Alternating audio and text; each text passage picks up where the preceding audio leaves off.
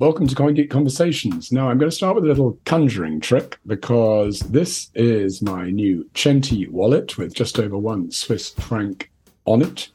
And on my other phone, this is my Handcash wallet.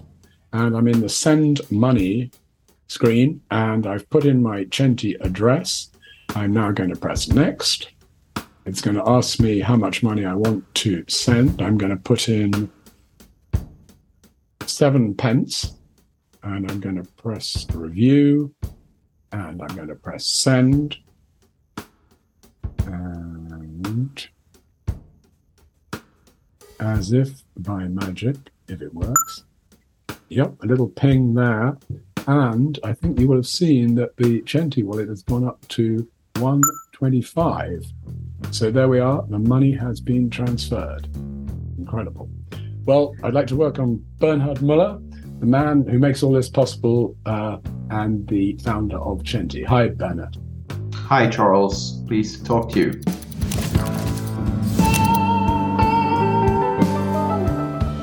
You're listening to CoinGeek Conversations with Charles Miller. So, as you've seen, I am a Centi customer, and it's very good. Seems to work. It seems to work very well and very quickly. First question then. There's been an awful lot of talk about IPv6 and direct peer-to-peer. Just to clear one thing up, that little payment that I make, is that a peer-to-peer transaction or not? Well, that's actually a very interesting discussion, and a discussion we had a lot also in the direct payment protocol work group. What is peer-to-peer? I would say yes, it's a peer-to-peer transaction because it went from one provider to the other, and there is nobody in the middle that can change the transaction, intercept it. It also doesn't go through any custodians or anything like that. Of course, you can always debate whether, in information technology, information has to travel through, your internet provider, my internet provider, and so on and so forth. But in regards to legally what this is clearly a peer-to-peer payment because you signed a payment directly to your other wallet, and no matter what happens in between, nobody can change it. They could intercept it, but not change your signature for you. Right. So if we get IPv6 working and Bitcoin SV is on IPv6, would what I just did happen in a different way? Yes, potentially in the future, where really every device or even sub-device and so on get their own full and also static IP address, then of course you can make this communication even more direct.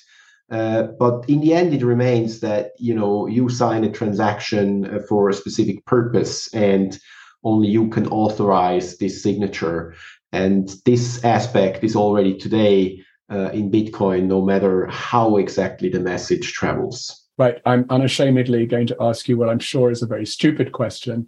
I have managed to receive money on Centi, but how do I actually send money? You send money by clicking the asset you want to send, in this case, BSV, and then you will see on the bottom a send button. There is also another alternative. Exactly. There you have a send button, and you can enter Bitcoin addresses, pay mail address, the amount you want to send. And here you could also switch to sending something else like a token, for example. There is another way to access it through the scanner icon below, where you also open your QR code scanner, where you can then actually scan invoices. And there is also a little paper airplane where you can say, I want to manually send something.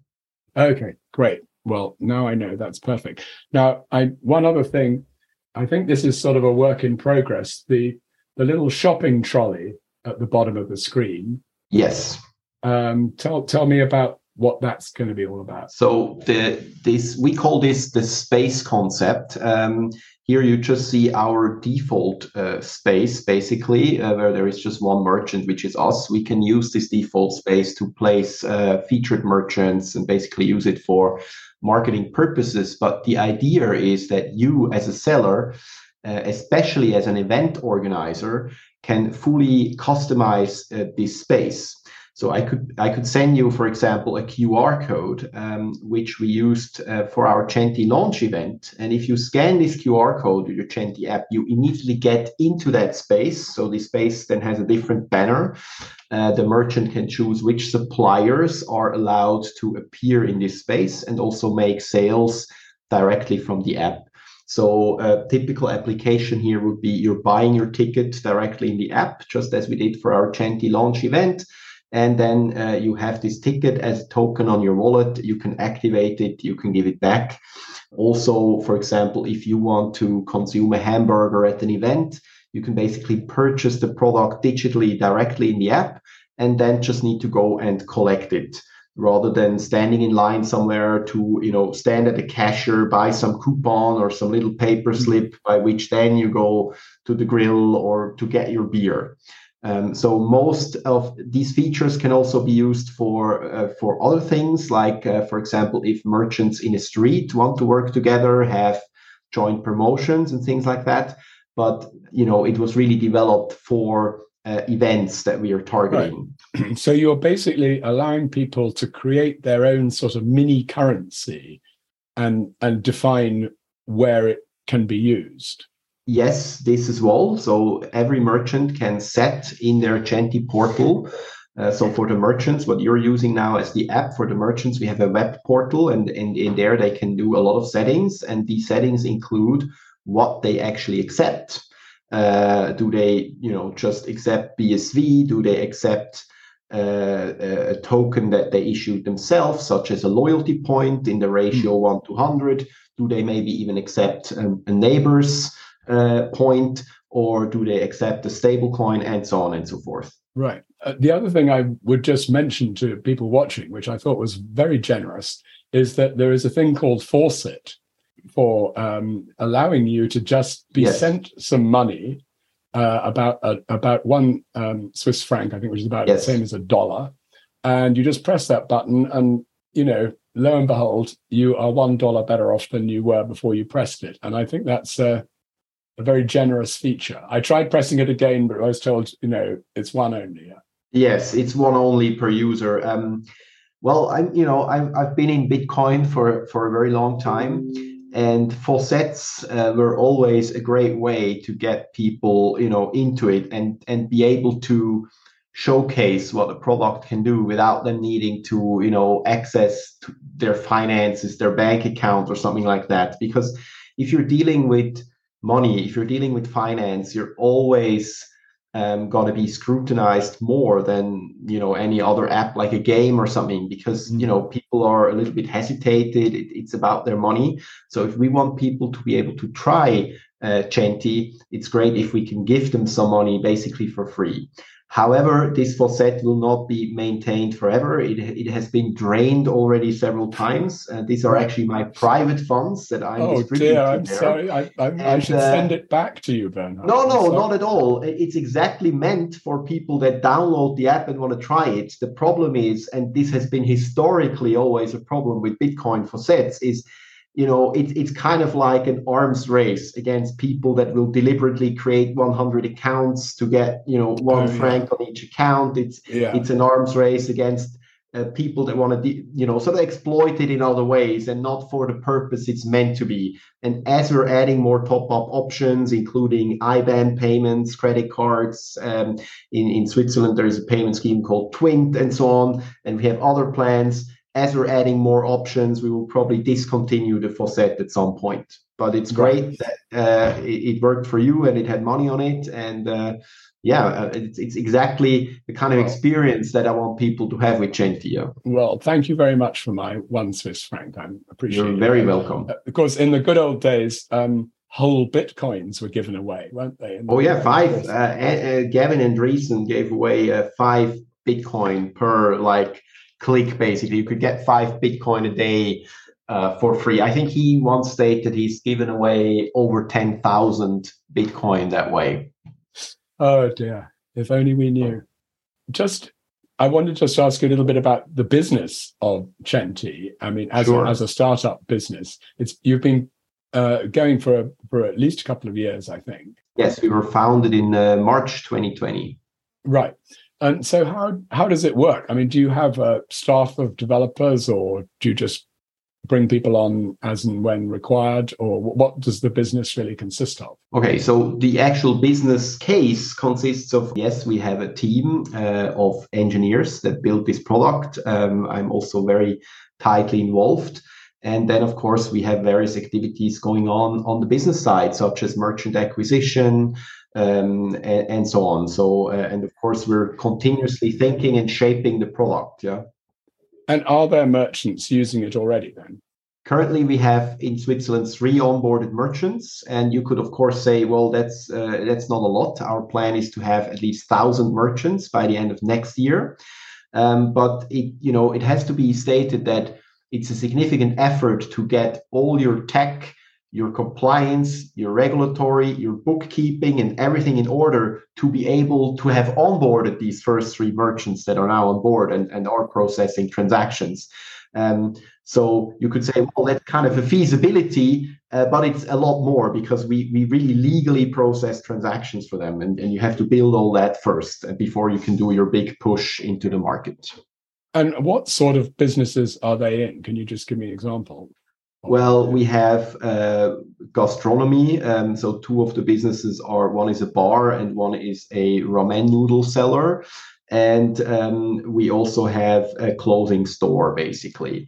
And we're onboarding, like we're basically just today, I had 2 other calls with merchants. We have strategies here to also work with partners, so-called payment service providers, which do have already a lot of merchants on board and where they can basically just with one click enable Centi. Centi is completely industry agnostic, meaning, we're totally open to any kind of merchant.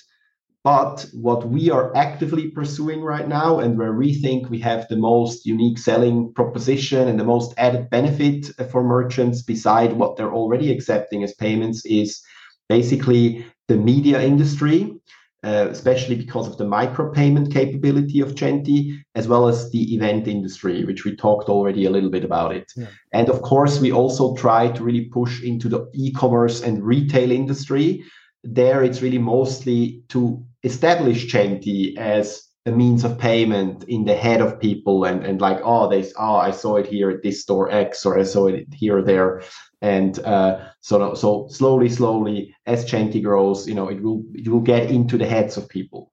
But I mean, as somebody who's got the Centi wallet on their phone, do I see a list of these places that are your customers? Yes, you will see this list. Well, probably on the phone at some stage, but we'll first have this sort of merchant directory on our website. Right. But we want to have 10, 15 merchants on board before we start with that. Do you have outside investors? I mean, it must have cost you a lot of money to get this far. I can see that there's big potential. Is it like a normal startup routine where you have funding and different rounds of funding and so on? Yes, pretty much. So my co-founder and myself, we have, of course, put ourselves a lot of money into the company, but we also did a seed investment round with 2 investors that see the vision and the mission of Centi. And yes, and we're basically now also looking for funding to really do this market push, because now we really spent the most part of the last 2 years was really all about building the product, getting the app in the app store. Since it's so-called finance app, there are also extensive review processes in these app stores. We did all the regulatory clearance. We built everything that we need. And now we're really ready to roll out this product and push it to the market. Of course, there is always improvements and more ideas that we have and more things that we want to build. But now it's really the time where we will go out and push this product to the market. Right. And so have you had other jobs during this development phase, or have you been on it 100% of the time? No, I've been on it more like 150%, actually. Yeah. Right. Well, so, let's hope that the heavy lifting has been done, and now you just get on with signing people up, and it'll. Yeah, of course, this is now the phase we're in, but I have no doubt in my mind that there will always be some sort of hiccup or some sort of problem. I mean, we have encountered some issues at our launch event, which you can do all the testing you want. But for example, in one case, somebody had a setting on their phone, which I would have never just tested. Of course, at some point you start with automated testing. You test it on 50 different screen resolutions and things like that in parallel through like some tools. But if you're just doing, testing yourself and having a tester, there are certain things you can't find. You only find them in the field when real people start interacting with the products. I mean, your own background, I know that you studied biology, I believe. Correct. So would you say that your sort of key contribution in terms of the startup that you've invented is on the technical or on the business side? Because biology doesn't remind me of the kind of problems you might have in peer-to-peer technology and so on. Well, it's not actually, a lot of people ask me about the biology aspect, but I think actually, if you're looking at blockchain technology and biological systems, you find a lot of similarities. And as a biologist, you have to be able to work with systems where you maybe don't understand all the fundamentals down to like the particle physics, which are also happening in biology, and up to astrophysics, which are also important for biology in a certain sense. Where does life come from, and so on. So you have to be able to deal with a complex system and try to understand certain things, study certain things without necessarily knowing all the foundations and all the implications on the grander scale. And that's actually very similar in blockchain. But to answer your question, I'm the general manager of the company, which means I do a lot of things, but I'm also responsible for basically building the technology, defining the requirements, leading the tech team to build the things we are building. How different is Centi from other wallets? Like I've got Handcash, I've got CentB, and I've got a couple of others actually. So yes. What's your USP, if there is one? So our USP, so when we designed Centi and also the Centi app, a new version will be out in about a week, by the way. It's really not per se designed, unfortunately, some people tell me, for, let's say, the BSV crowd. We really want to design a product for everyone. Yeah, my mom, my brother, my uncle, everyone who doesn't know about Bitcoin, who doesn't care about Bitcoin even. And so this is really the focus. So our product is really meant to be pushing into the payments industry and a little bit less as a grassroots development product. Let's say on Handcash, which is, by the way, a great wallet, has great user interface. You have all these nice companies that can connect and build their games and build their things. Like our product is really more focused in getting into the traditional payment market, of course, extending it with micropayments and so on and so forth. So this is really the main focus. So it's not about how do we differentiate within the space we're in, but how do we develop the best product which will work for the everyday consumer. So, I mean, if it all goes the way you want, am I right in thinking that simple app-to-app payment would not necessarily be the main reason that people would have Centi? It's these other connections with merchants and so on that would really define your business. It's correct, but it's still an important aspect, I find, that people can transact money to friends and family. And this is, of course, also possible with Centi. And it's even compatible, as you found out, with other wallets. It will not be compatible in every aspect. So this is also a differentiator. Centi wallet can understand and interpret and send tokens as well, which are issued. And so, for example, such a token transfer to another wallet, as long as they don't support the same standard, wouldn't work. So that would only work, let's say, within the Centi ecosystem. I know that you've been interested in Bitcoin for a long time. I think you've said in one interview that you first heard about Satoshi Nakamoto in 2011. That's correct. What is your feeling about the pace at which Bitcoin SV businesses in particular are or are not developing? I mean, are you pleased or disappointed or what with the way that the general Bitcoin SV world is developing?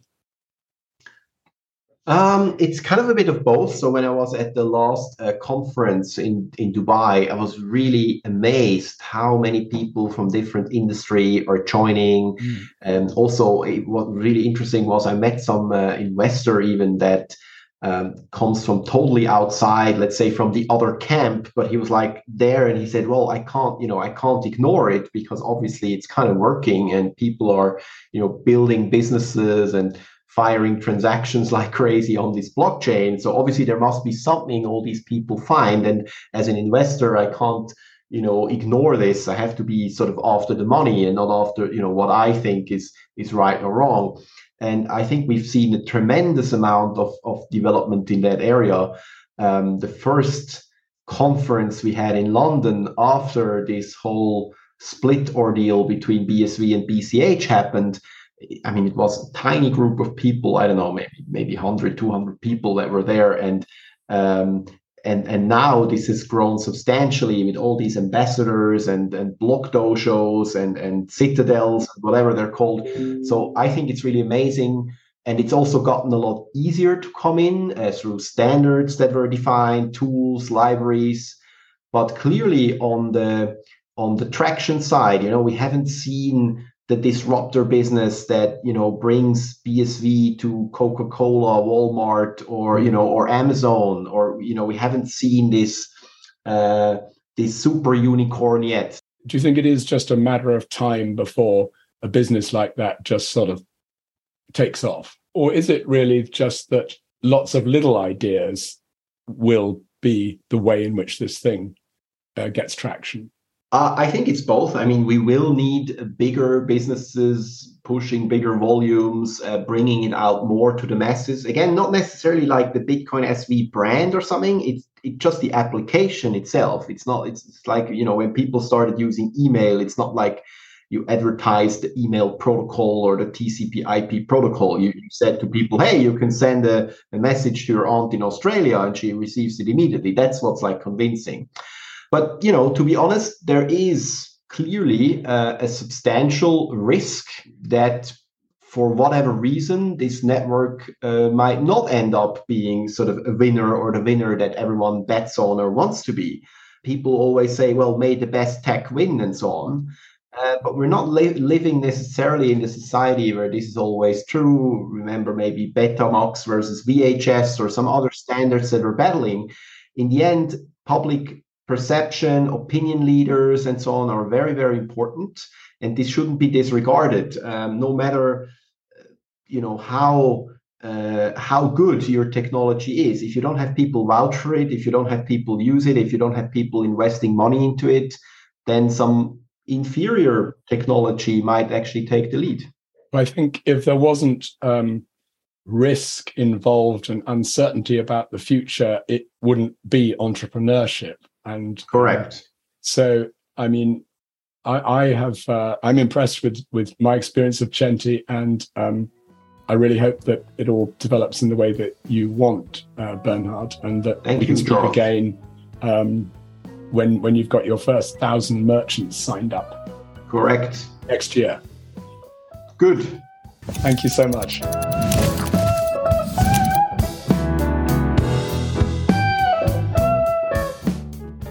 Thanks very much to Bernhard Müller. And do please try the Centi wallet if you haven't already. Next week, I'll be talking to the Norwegian entrepreneur Ole Knutli about his new business Coin Survey, which promises to make it worth our while to fill in all those pesky surveys we're asked to do online.